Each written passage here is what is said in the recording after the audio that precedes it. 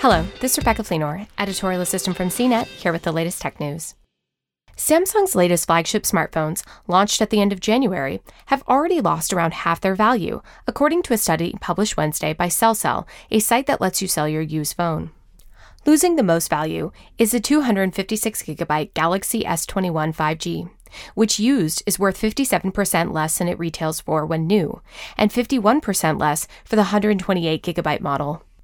This means that while the S21 5G goes for $999 new, the most you'll get reselling it is $429.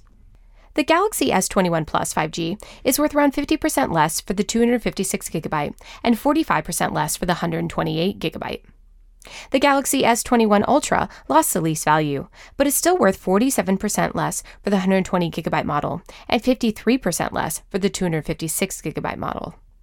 Despite only launching in January 2021, all handsets have lost almost 50% of their value, resell said in its report.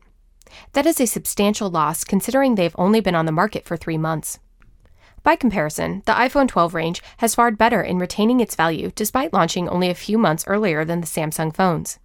According to the study, the iPhone 12 mini 256GB lost the most value at 33%. Losing the least value was the iPhone 12 Pro Max 120GB, which is depreciated by only 18%. Neither Samsung nor Apple immediately responded to a request for comment. For more of the latest tech news, visit cnet.com.